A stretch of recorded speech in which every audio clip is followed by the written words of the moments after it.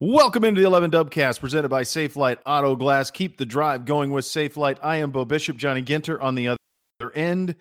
This was, boy, I got to tell you, buddy, I had mixed emotions watching that on Saturday night.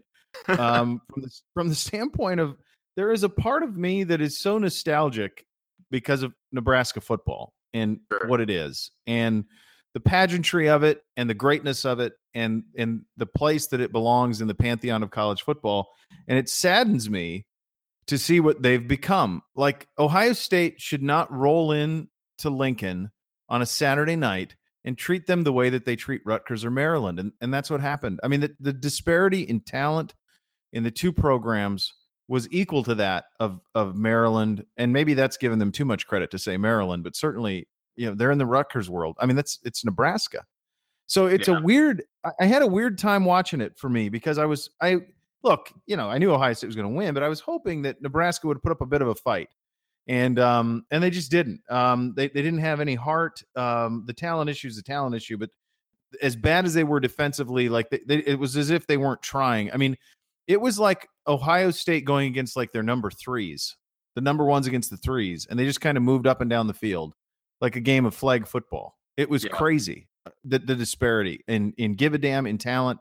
And I was left kind of, buddy, honestly, like I said, kind of just sad about what's happened in Nebraska football.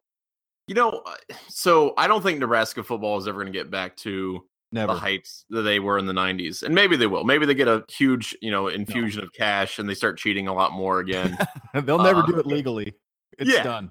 And maybe that happens. But, Nebraska doesn't need to be that bad. You know what I mean? Like, they need to be better than that. And while I, again, don't think they're going to be this powerhouse ever again, or at least not in that sense, they certainly should be better than that. And that was pretty bad. Once JK hit that ridiculous, long touchdown run, I think that was it. They just had no interest in playing the game after that. And that if I'm a Nebraska fan, that's the thing that demoralizes me the most. The fact that they just kind of capitulated at home that quickly, because you didn't see anything from them. They've got some skill players, but man, just a lot of the problems on that team stem from their defense and the secondary especially, and they just did not have it whatsoever. I mean, JT Barrett had a great night, and people have been talking about that. And he's getting back in the Heisman race and all that. But a lot of it is, it's easy to get open when your corners just kind of don't care. And it looked like it, didn't it? Yeah, they weren't. I mean, they were kind of like just there. They weren't really trying to clamp down on routes or any of that. They're just like, yeah, we're back here. We'll see what happens. And you're younger than me. You're younger than me, certainly, but not to the point where you wouldn't remember what they were. Oh no, yeah. I mean, certainly remember. I mean, they were Alabama. They were Alabama. What Alabama is right now. Nebraska was that. The thing is, like, when I was a kid, so they were really, really, really good. They were at the height of their powers when I was just starting to pay attention to college football, right? Okay. And in my mind, I mean, as a big of dynasty as Nick Saban has built at Alabama, I just feel like the level of play, like the disparity between, the best teams right now, let's say Alabama and the rest of the field, I don't think that disparity is even close to as wide as it felt like in the 90s. I mean, you looked at some of those Nebraska teams and you're like, this is an NFL team, like just stomping on everyone. And so you're right. And let me just jump in real quick. I grew up a Colorado fan because I grew up in Montana, and Colorado was really good in the early 90s. So, naturally they were the closest. I was going to go there for college. Didn't, but that was the plan. And Colorado was good. I mean, Colorado won a national championship in the late 80s, or was it 90? I can't remember, but they had a lot of NFL players. The Michael Westbrook, Cordell Stewart, Eric Bieniemy, Rashawn Salam. Those Colorado teams were good football teams. And Nebraska would beat them 60-20. Right. I mean, they would beat them like a drum. In 95, when Nebraska won the national championship game, they beat Florida like 62-24. Right. Florida. And Florida wasn't messing around. It wasn't, I mean, this was Spurrier, Fun and Gun, Danny Werfel. Florida won the national championship the next year.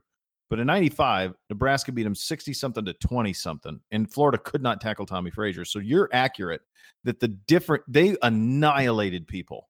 Yeah. And to get to, I mean, it's been 20 years. I get it. It's been a long time, and there's a lot of factors. You're 100% right. They're never going to be what they were again.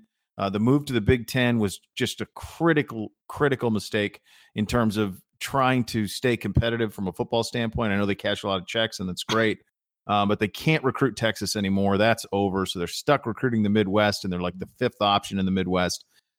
To me, they have already fired their AD. Maybe Mike Leach. Maybe they go that way and they throw it 75 times a game and they try to go that way. At Nebraska, you could maybe do that. The other thing I would do is coach Ken at Navy and run the triple option. You and I have talked about that, but it's just, I don't know. It's just sad. And Ohio State was so dominant and so great. And, you look at like how teams handle their business over the course of the season. And we are so lucky that the football coach at Ohio State is relentlessly improving his football team. And you will get people who will say, and I've dealt with them a lot, and I'm sure you have too, and they're probably all over the boards, but the idea that, well, yeah, but so what? What happens when you play Penn State? Okay, if your answer to everything is, okay, but what's going to happen when we play Penn State, then you're not going to enjoy any of this. And you also don't know anything about football, because if you watch this team week in and week out, and you just watch what they're doing, they're a different team than they were against Oklahoma. And if you can't see it, I'm sorry, you don't know football. Okay, I want to say two things about that. First of all, no Ohio State fan enjoys any Ohio State football game ever. It's it's a game of like, I need this to be the most significant game that's ever happened, and we have to be underdogs, and I have to be angry the entire time until the very end. That's fine. Like, I have no problem with that, because I think anger and bitterness and grinding your teeth is kind of a very Ohioan thing to do, a way to enjoy things. But like, I get it. I mean, internally, I get it. When you have a team that's really, really good, you're looking at 3 or 4 games on your schedule max. You want them to be really good for that. But to the second thing, you are 100% right about how the team has changed. If you just watch the tempo, you don't have to pay attention to the plays that they're running. If you just watch the tempo of Ohio State against Nebraska, completely different team than what you saw the first 2 games of the season. They were just bang, bang, bang, bang, bang. The passes that were getting out were crisp. The plays made sense. The flow of the game was really well orchestrated. That is not the same offense by any stretch of the imagination that you saw against Oklahoma or even Indiana. And again, will it work against Penn State? Who knows? But absolutely, they're not the same team. There's been a marked change in their ability and their skill level. And that's good coaching, and you would hope that from an Urban Meyer team. So I'm optimistic about it. I'm way more optimistic about the Penn State game than I was a few weeks ago, because the team makes sense now.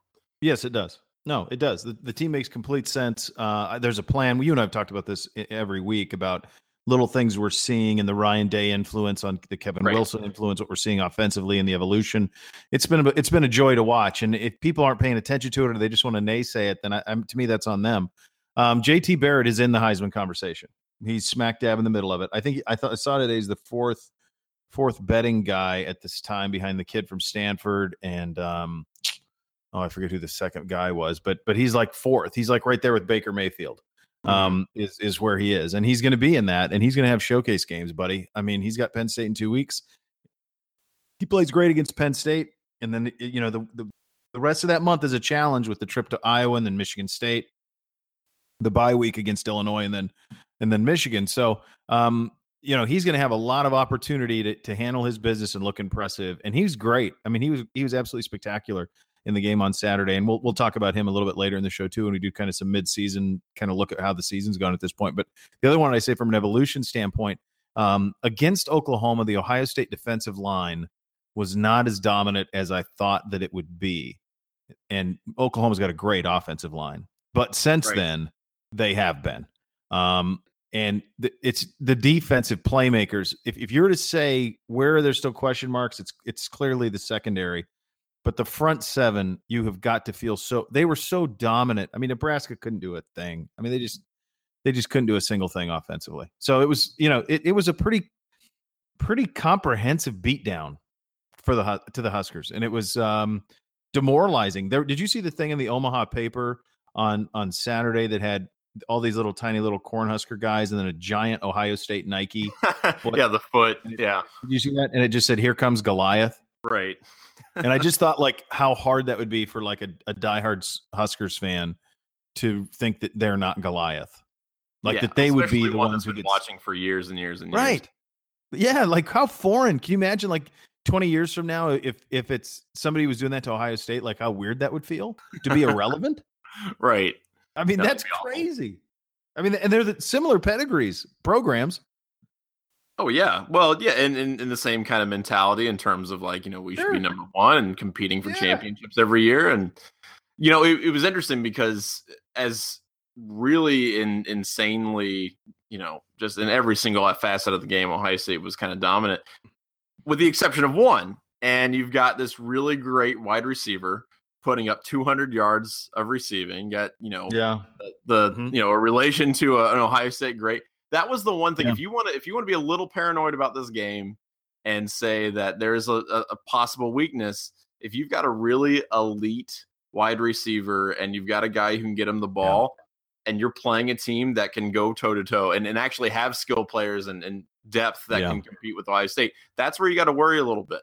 And I think that's one of the things that they're going to have to shore up before they get to Penn State, because a guy like Saquon Barkley, who I personally believe can be bottled up. I know a lot of people are really, really impressed by his running skills. I think you can shut him down if you're smart, but he's not just a running back. That guy is really good catching passes, especially out of the backfield. That's something Ohio State's going to have to account for. And if you watch a guy put up 200 yards receiving, even in a ridiculous, beatdown like that, that's something that I think maybe should give people pause just a little bit. Well, the thing about the Barkley thing, I'm one of those people who think that he's spectacular, but to me, he's the best running back in the Big Ten since Zeke Elliott. I think he's like 80%, 80-90% of Zeke. But the key there is if you sell out to stop him, McSorley can make you pay. Right. And that's, with Gesicki and those guys, I mean, they've got players, and it's a great point to bring up and that's why I mentioned the secondary. There's still some issues there. Indiana had their way. Oklahoma certainly had their way. And you mentioned the 200 yards from Spielman. So, I mean, that is, if there's reason for pause, that's it. That and the special teams, which are just still dreadful for whatever reason. But, those are the two factors. And really, the chickens might not come home to roost on that until the playoff. It might happen in 2 weeks against Penn State. It might happen in the playoff if you get to that point. But, that's what separates. Are those things? Can those things get bottled up over the next couple of weeks, and we'll find out. And honestly, obviously, we cannot wait for the Penn State game because that will be spectacular, and we'll have fun talking about it next week. All right, coming up next, a little bit later in the show, we will talk about kind of where we are in the season at this point. We'll get to some Ask Us Anythings as well. Coming up next, we will do the Michigan Minute, Penn State and Michigan this week, and then still to come, we're looking forward to this. Head wrestling coach Tom Ryan will join the program as well. But first, there's a Clear Choice in Auto Glass Repair, and we are proud to have them as the title sponsor of this fine program. Safelite Auto Glass, the Columbus-based industry leader who I can tell you firsthand is that for a reason. A couple of months back, a chip in my front windshield turned into a large crack. I called Safelite. I remember the jingle. So to be honest, that's what I did. I called Safelite. They handled it. The next day, two guys are at my house first thing in the morning. Within 90 minutes or thereabouts, a new windshield was in, and they were out, and they were on their way. They took the old one with them, put the new one in. I never stopped trying to keep my three little boys from doing serious harm to one another. That's what Safelite can do, and that's what my Safelite experience was like, and I'm telling you that yours will be just as good. All right, with that, it is time for Penn State and Michigan as we spend some time on the Michigan Minute. Let's just do this in simplest terms. Which outcome better suits Ohio State? Penn State beating Michigan this week or Michigan beating Penn State this week? Penn State beating Michigan. I think Michigan's basically a lost cause at this point. I don't see them. I mean, I don't think they're a lost cause. I don't want to say they're going like they'll lose every game going out. But you want the best looking resume, and I don't want two good teams. I want one very, very good team, and then one that's maybe not as great. Because and frankly, I don't think you're gonna have to worry about that because I think Penn State's gonna stomp on Michigan this weekend. But I'm definitely rooting for Penn State over Michigan, not just because it's Michigan, but because I think that definitely helps out Ohio State more than the other way around. So I am a fan of spectacle. So I want number 2 Penn State coming to the shoe in 2 weeks. Yeah, that's right, what I want. Exactly. I mean, I want number 2 Penn State, number 6 Ohio State. That's what I want. So I want Penn State to beat Michigan. The Michigan Ohio State game is going to be a spectacle anyway because it always is, and it'll be up there. So there's a little more juice to it, for Harbaugh to maybe try and spring an upset. What's most weird, I have to think, for Michigan fans is to think that at this juncture, 3 years into the Harbaugh pro tenure, you're not as good as Penn State. That's got to be a hard thing to wrap your head around. Like they thought they were getting their Urban. I thought they were getting their Urban. And to me, I'm at the point where I'm not going to classify it as a disappointment. I mean, that's silly. It's not a disappointment. He's done a really great job, but he's not Urban and he's not Saban. And they are so bad offensively. They're just dreadful offensively. It's not even, it's just awful to watch offensively. And he should have had a bigger impact there. I don't understand how they don't have a 5-star quarterback. I don't understand how they don't have a bell cow running back. They don't have any of that. They just are like this squad who runs out there. They're fine. They're actually great defensively.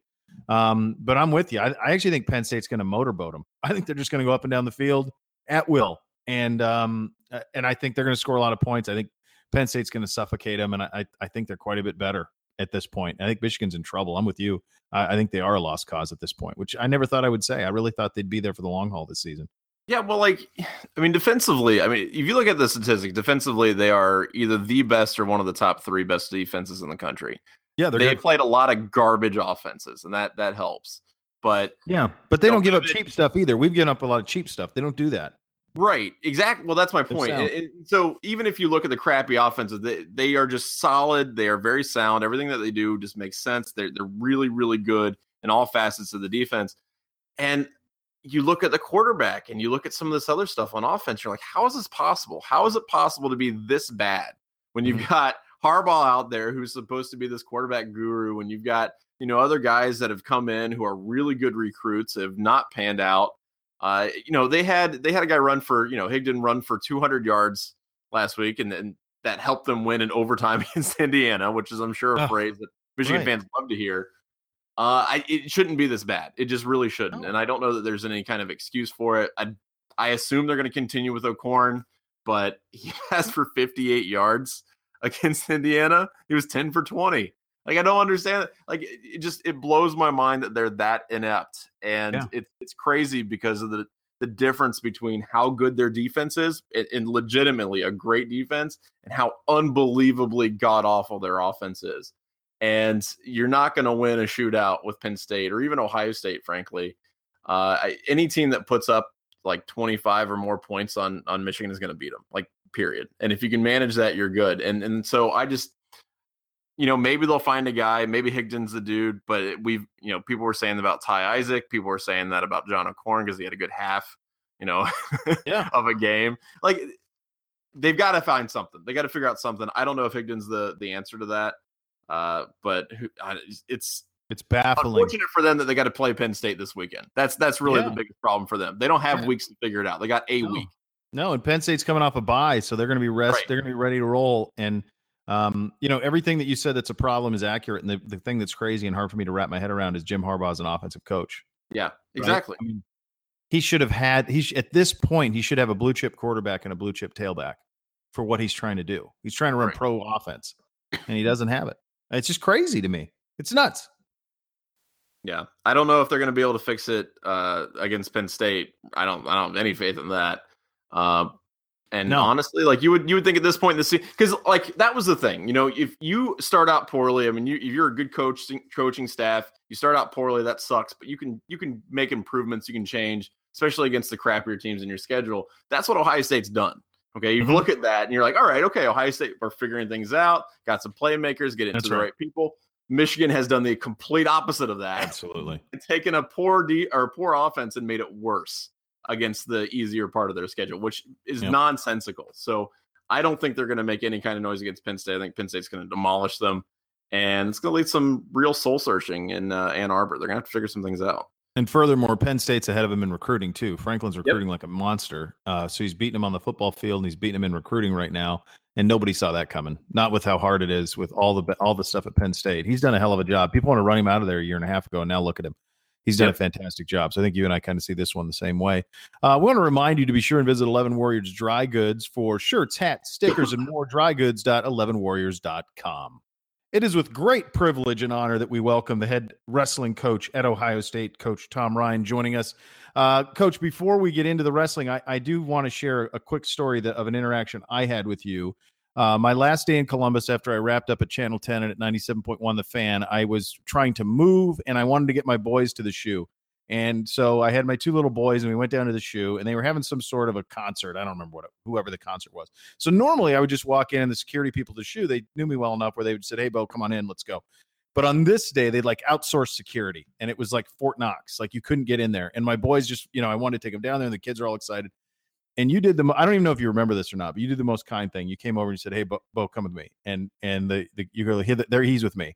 And so I walked in there with you and they were set up for Miley Cyrus or whatever at one end, but my boys were able to get on the field. So I just wanted, you split off, you had work to do, but I'll always remember that moment. And then you win a national championship the next year. So we'll remember that for more, but I always wanted to thank you for that because it was a really cool thing. And actually my oldest boy still has the picture of him standing on the field in his room. And that's because of you. So thank you for that. That's cool. My pleasure, man. Yeah, it was very good. Yeah, it's a great story. Thanks for sharing that.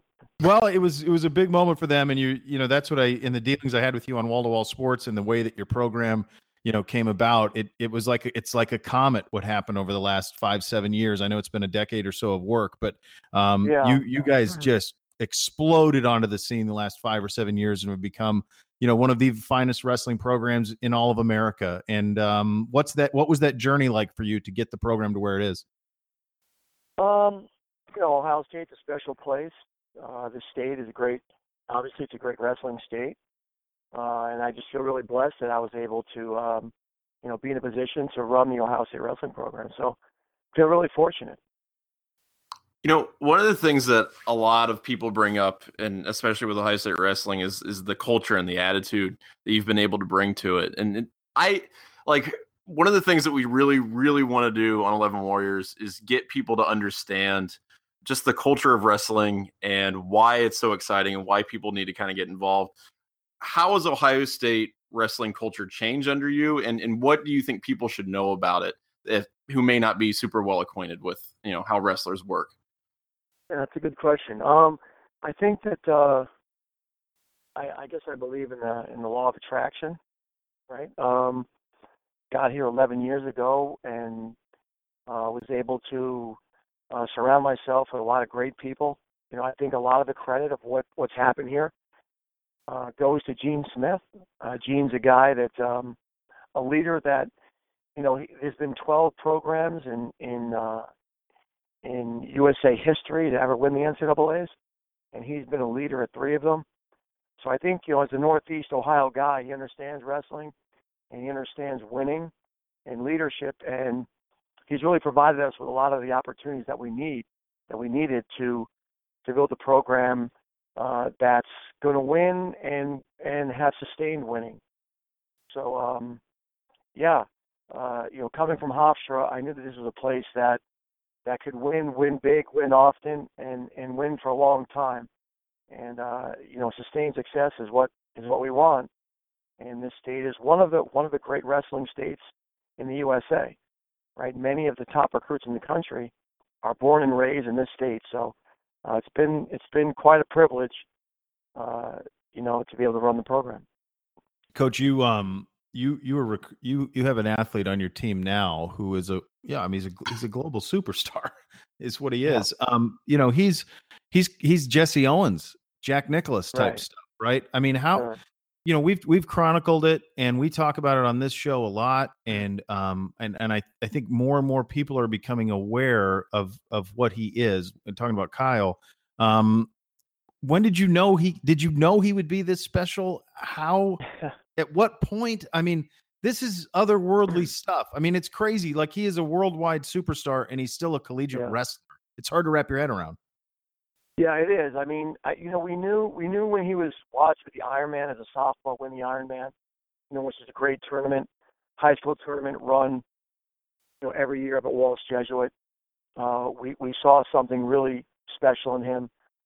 Started recruiting him as late in his sophomore year, and he committed as a junior in high school. And that summer, he won the World Championships, became the youngest American to ever win the Junior Worlds. We knew he was really special, but to say that a college student was going to win 2 world titles and an Olympic gold medal, that would even be a stretch by someone who believes that human beings can do remarkable things, right? So, Right. so he's even, I hate to say he's exceeded, expectations. Right now, I don't know if an American has ever been pound for pound the best wrestler in the world. Yeah. And this guy right now is rated as pound for pound the best wrestler in the world. He's the GOAT, right? He's the greatest of all time right now. Mm-hmm. And we're just really fortunate. He chose Ohio State. We knew he was really special. But to think that a human being would go on to do what he's done in this time frame, even our staff is pretty amazed by what he's been able to accomplish. Well, you don't dare to dream that big, right? Like whatever expectations you have on a kid, you don't think. I mean, you can't make right. this. No, Is right. Nicholas. It's Tiger Woods. Like people don't do this. Right. Yeah. Yeah. I mean, this guy.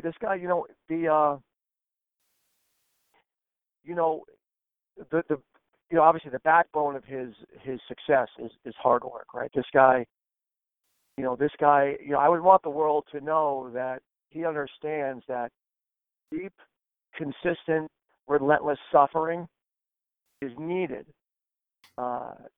to attain what many think is the impossible, right? This guy, day in and day out, understands chosen suffering. He puts himself through a lot of discomfort constantly so that when showtime comes, he's really ready. I think that's a backbone. The other thing about Kyle that's so unique is that he's so humble, right? I mean, he has an incredible faith, which is absolutely a critical component to his life. He doesn't believe this is about him. He believes he's created in the image of a loving God, and he taps into that constantly.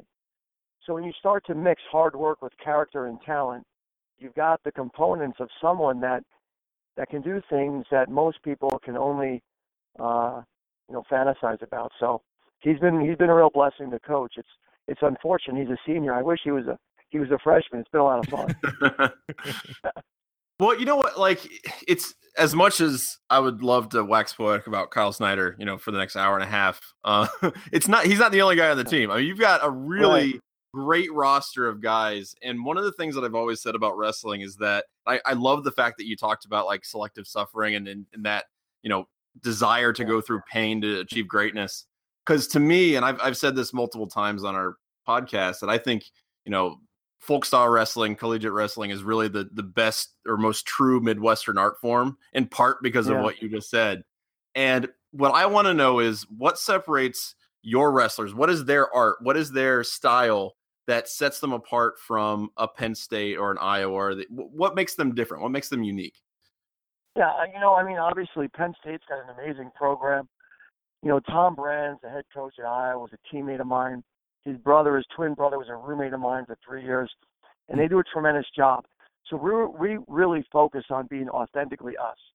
And authentically us looks like a team that just loves what they do, right? I mean, love is there's no power in the world greater than love, right? So we really try to hone in, find young prospects that aren't only good at what they do, but love what they do, deeply love what they do, and know who they are. So up and down this lineup, you'll find people that it's not work. It's hard work, but it's not work. It's kind of their opus, right? It's their labor of love. They can't imagine their life, themselves being involved in anything other than what they're doing. And when you have people around you that view sport that way and life that way, magical things happen. And this is, I've been coaching now for 25 years. Was a competitor, as for Dan Gable. We had some great teams, and this team could arguably be the best team that I've ever coached or ever been on. And a lot of that is just based on the personalities of these guys who just love what they're doing. So that's kind of the focus. You mentioned coming up at Iowa, and that is if it's not the greatest, collegiate sports dynasty of all time, it's in the conversation. I mean, it's Iowa wrestling, it's UCLA basketball, whatever else. I mean, it's one of them, if it's not the one. What lessons did you take from Coach Gable that you apply? Probably many. What was it like wrestling for him? What was it like wrestling in that program? Coach Gable was a very humble, quiet leader. I don't remember in all my years at Iowa being belittled, being talked down to. I think Coach Gable was just someone who was quiet, and by example, he taught us the things that needed to be done. So I would say probably that's the biggest thing that I learned from Coach was that he was never negative. He was always positive. And I think that positivity, was something that, I think the number one complaint of student athletes in general is the temperament of their coach. And when you understand that, imposing your negativity on people, they can't run from it, right? I mean, they're responsible to be a practice at times. So that's probably the biggest thing I learned from Coach Gable. He's extremely positive, but also he was extremely competent. He was a very competent guy in peaking, in training, and everything he said, I kind of hung on his every word. So I was really fortunate to wrestle for a man like Coach Gable. That's pretty fantastic. One of the other things that we're trying to do on the site is we really want to encourage people to get out to to the meets and things like that and the duels. But what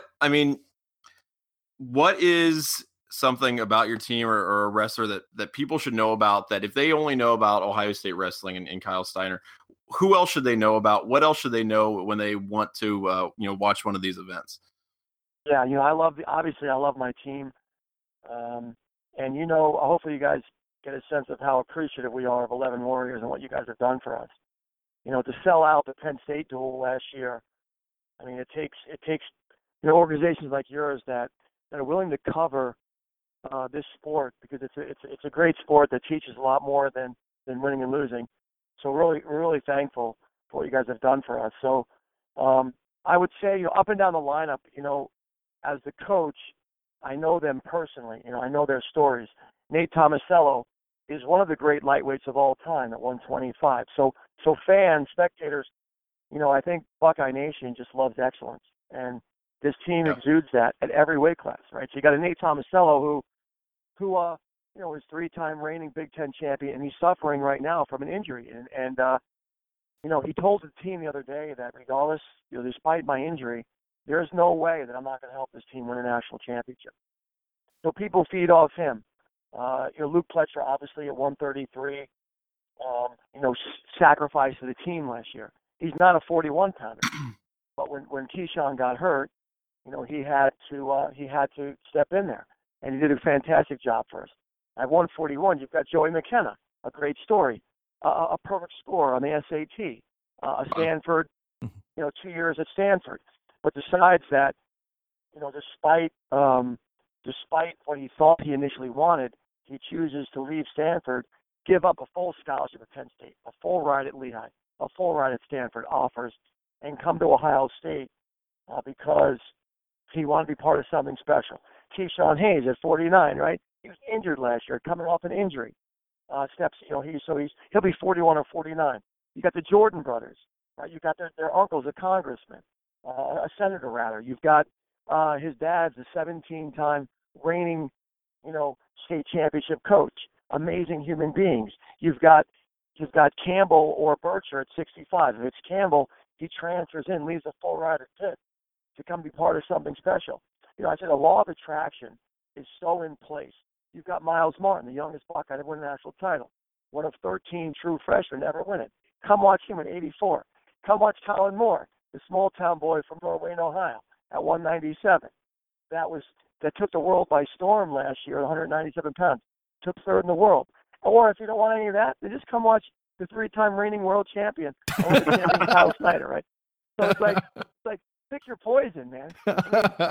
That's great, man. That's an amazing trump card at the end, right? Like all right? of that. And it's like, oh, you didn't like that? All right. Well, yeah, that didn't do it. One of the things that stunned me, right? Stunned me about by the Buckeye Nation is, we wrestled Penn State in a duel last year in front of 16,000 people.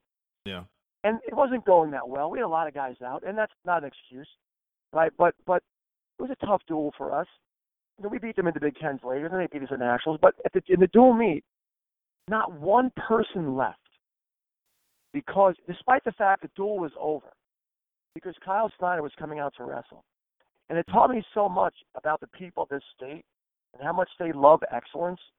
And, no one left, despite the fact that duel was over, because they wanted to see something really special compete. And he delivered. And, so I feel like I'm the luckiest man in the world. I feel like I've hit lotto 10 times over. I get to be at a place that loves athletics, loves excellence. And I've got a team of people that I care a lot about. And, we just feel really fortunate. Well, Coach, we feel like we won the lotto with you. So it's we really appreciate your time. This was excellent. And we can't wait for the season to start, man. You know that. Thanks, man. I really appreciate what you guys do. I hope you understand that. I can't say it enough. Thank you so much. We appreciate all that you've been doing as well. And we're really lucky to have you on and to be able to talk to you about it. Thanks, guys. All right, don't forget to follow the 11 Dubcast on Twitter and rate and subscribe on iTunes or wherever you consume your podcast. Please rate us high. It would do good for Johnny and I. All right, look, normally we preview a game at this point, but we don't have a game. We have a bye week. So we do here's 3 things on a bye week. Number 1, stay out of trouble. Number 2, stay out of trouble. Number 3, stay out of trouble. And number 4, don't get hurt. So that's it, right? I mean, you just got to steer clear. I don't need to be, getting a text at 4:45 in the morning on Saturday morning, somebody gets a DUI. Like, just steer clear of the nonsense for a week, boys. We got Penn State coming, and that's going to be just a hell of a show. So I hope that can be handled this week down in the capital city. Yeah, don't tweet. Stay off social media. Right. Stay at home. Don't do anything. Don't do anything fun. Just stay on lockdown until it is absolutely necessary to leave where you live. That's right. I mean, it's become a hermit or a monk, and that's good. You'll be fine. That's right. That's exactly right. I want to enjoy everyone else having a crappy week and just stay chill. That's all I'm saying. That's all we're saying. All right, we do have some time for some Ask Us Anything. So if you have somebody, let's fire away. Yeah, let's do it. All right, Ask Us Anything. You can hit us up at 11 Dubcast on Twitter or dubcast at 11warriors.com. First one is from Evan. He's got 2 questions here. First one is, what is it meant by the phrase twitched up or like fast twitch? What do people mean when they refer to players like that? Well, it's completely self-explanatory. It just means quick. Yeah, pretty much. It just means quick. Yeah, it just means like you're explosive, you're quick, agile. Yeah. I mean, if you remember, we've had a lot of them. There's a lot of guys who are fast. Quick is different. Yes. Like sometimes a lot of times you take quick over fast. Right. So, I think it's pretty self-explanatory. It's just quick. Yeah, both of these guys are really good, but I mean, you probably would not compare the speed of, let's say, a Ted Ginn to the speed of a Braxton Miller. I mean, both of these excellent players, but Ted Ginn's top end speed is the fastest guy I've ever seen on a football field. But in a box, Braxton Miller is going to make 15 dudes miss. So Braxton Miller would be the fast twitch one. Yes. Yeah. Second question from Evan. He says, name a food item or dish that you were made to eat when you were a kid that you absolutely stay away from now. He says he does not like oatmeal. He tries to avoid oatmeal at all costs.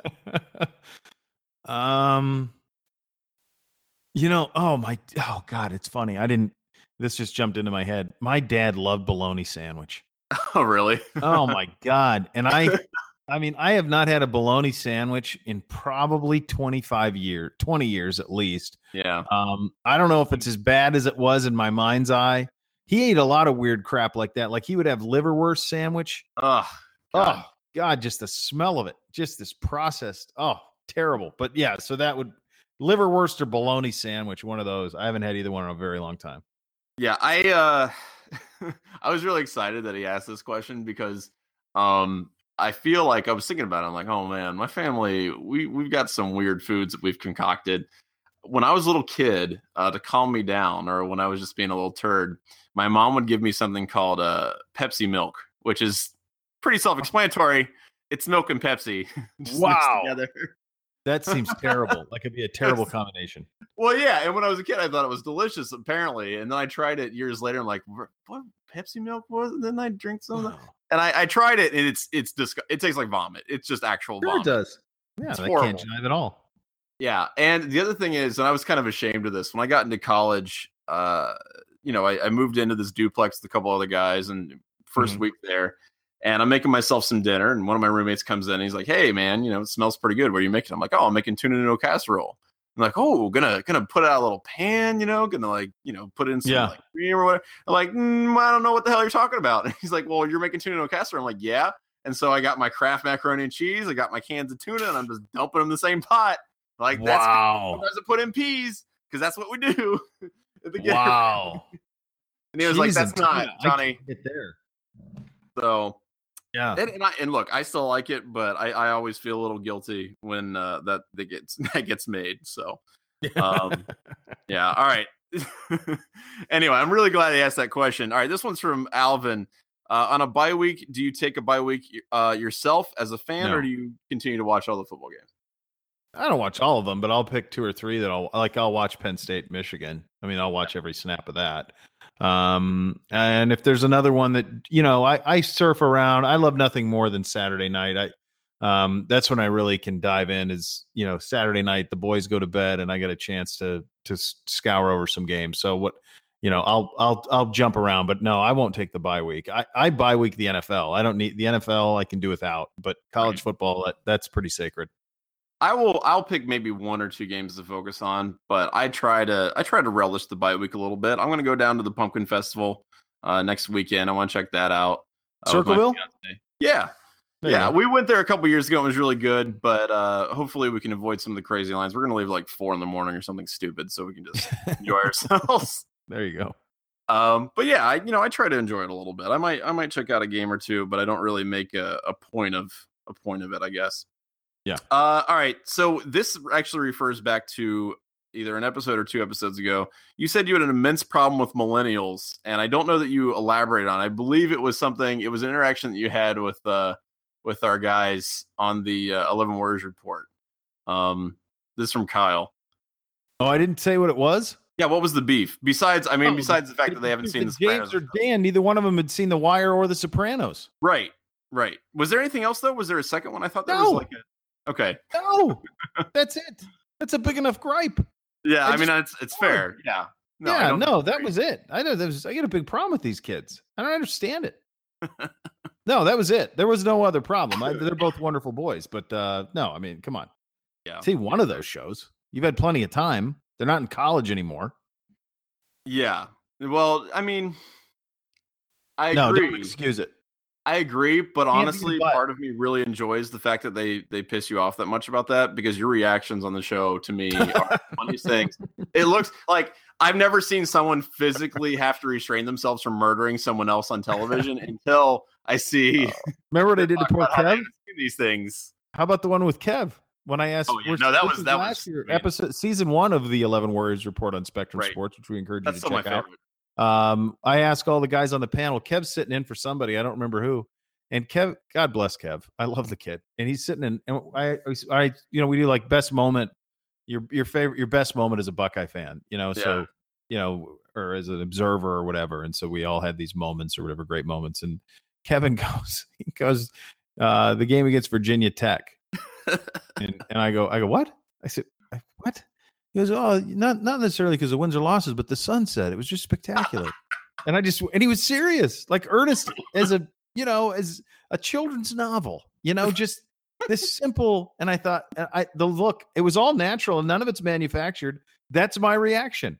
Those are my reactions when kids say things. So and they're fair. And look, you know what? As a high school teacher, I experience moments like that at least 2 or 3 times a day. So I get it. And it's a perfectly human way to react to answers like that. So I am right there with you. Last one real quick. This is from Costa. He says, was talking to my parents this weekend as they passed through the Greenbrier and they raved how wonderful the bunker tours there were. However, it's a historical site I haven't heard about often. Thoughts from your end on some of the most underrated historical sites that you have visited? Well, the most underrated one that I've visited was Battle Little Bighorn Battlefield, Custer's Last Stand, where Chief Joseph or Sitting Bull and Crazy Horse annihilate the arrogant George Armstrong Custer, and it's a pretty amazing spot because you can get up high enough and you can see how stupid it was what he did, and so it's on like a plateau, right? Yeah. And so people here, if you're never in southeastern Montana, and it's it's kind of out of the way, so it's not like it's one you're going to frequent. I suppose if you're ever going to do like a Mount Rushmore, Deadwood, you could kind of pigeonhole it into there a little bit. But it's pretty cool. That would be mine. So, I mean, I thought about this question a lot, right? And I'm a history teacher, Naturally, so I want to give a good answer. And I've been to Boston, and people always rave about all the stuff in Boston. There's so many great things in Boston that people aren't really aware of, beyond like the Freedom Trail and all that stuff. They want to go to the Constitution, and that's great. I really, really recommend going to like the old meeting house. They've got some really interesting artifacts. There's the head of the cane that beat the crap out of Charles Sumner in the Senate in the 1850s, 1860s. They've got all kinds of neat stuff there. But here's what I would say. I think it's really important for people to understand that there's history around them everywhere, like everywhere. If you go to like the Ohio, website where they list all the historical markers and stuff, you will be dumbfounded at how much stuff is around you. Ohio, for example, and I'm just, assuming that, we're talking to an Ohioan, but there is so much Underground Railroad history, for example, just that one facet of history. There's so much of it everywhere. I did this project with my students last year where they had to do some research about the Charles Young House, which is basically a preserved house of one of the first like Buffalo soldiers who rode from Ohio to Washington, D.C. to prove that he was fit for service in World War I. There's just all kinds of stuff all around Ohio and in the United States. I really, really recommend that people take a look at that local history, because you may be really shocked about the amount of stuff that you can find. There's all kinds of great places that, I can rattle off and places that a lot of people have been to. I mean, especially like Civil War battlefields. I love those. I think Antietam is a place that people really don't think about when they think of Civil War battlefields, but you absolutely should. It's the bloodiest single day in American history. But to me, I think it's important that people check out their local history, and there's a ton of it. So I would recommend checking that out. Well said, buddy. Yeah, and that's Ask Us Anything. Sorry, we had to blast through pretty quick, but keep sending those in. That was great. No, that was. All right. Next week, we will do Penn State game week, which I look forward to thoroughly, and I know you do as well. We want to thank Coach Tom Ryan. We want to thank Safe Light. Good show as always, my friend. I'll visit with you next week. Yep, absolutely. See you next week.